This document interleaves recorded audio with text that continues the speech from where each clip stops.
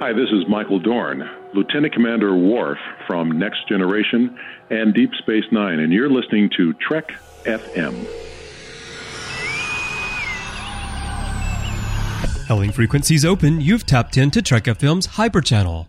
I'm Chris, publisher of Trek FM, and this is where we talk about what's happening in the world of Star Trek news.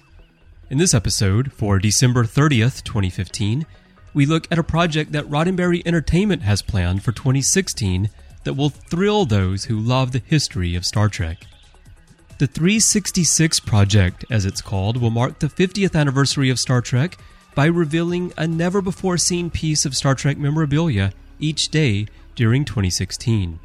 As those who listen to Mission Log here on Trek FM know, Roddenberry Entertainment has access to some incredible historical material from our beloved franchise. John and Ken have shared a lot with us over the years through the podcast and the discovered documents on the Mission Log website. Beginning January 1st, each day will bring a new discovery that will be shared through the Roddenberry Entertainment Facebook page. So, if you're not already following that page, head over and do so now. Altogether, 366 pieces will be highlighted, thus the name. Remember, 2016 is a leap year, so we have an extra day. 1701 News, which is owned by Roddenberry Entertainment and Nexus Media Group, shared 3 bonus items in their news story last week. These include an original storyboard frame from 1979's Star Trek The Motion Picture that shows the USS Enterprise's docking sequence as the sun breaks Earth's rim. There's also a shot of Leonard Nimoy in the makeup chair and a draft of the opening narration for TOS that reads, "This is the story of the United Spaceship Enterprise. Assigned a 5-year patrol of our galaxy, the giant starship visits Earth colonies, regulates commerce, and explores strange new worlds and civilizations. These are its voyages and its adventures." So a little bit different than what we're accustomed to. It's always fun to see how these things come together during the planning stages, and then you see what we get when the show finally airs. So those are 3 bonus items, again shared on 1701 News. I'll put a link in the show notes, but you can go over there to 1701news.com and see the post, and you can see the images right there. These items all come from the Roddenberry Vault, and as a final note about the project, here's what Roddenberry Entertainment had to say on their Facebook page. "We're really excited to announce, as part of the Roddenberry Star Trek 50th anniversary, we are opening the vault on never-before-seen photos, artwork, and media. We hope you'll join us in celebrating a man named Gene, his visions and concepts that were so much more than just a show. They were a philosophy that became a way of life." And I think that's very true, not only for Gene Roddenberry, not only for those who have created Star Trek over the years, but certainly for those of us who love the show, who love the franchise, those of us who are fans, lifelong fans, for whom Star Trek has really shaped our view of the world and how we go about our lives. So it's going to be very interesting to see the 366 pieces that come out of the vault.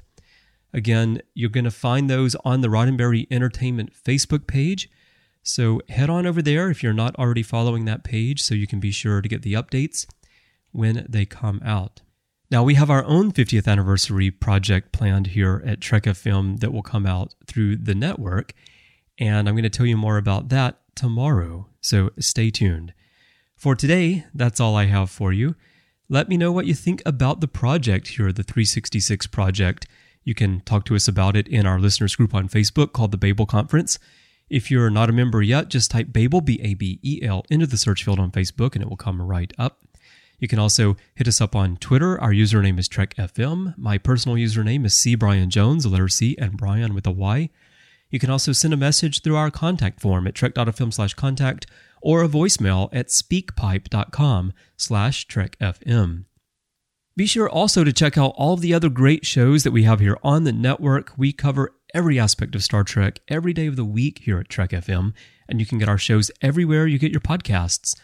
You can sample everything we have to offer through the Trek FM master feed, or find each show individually.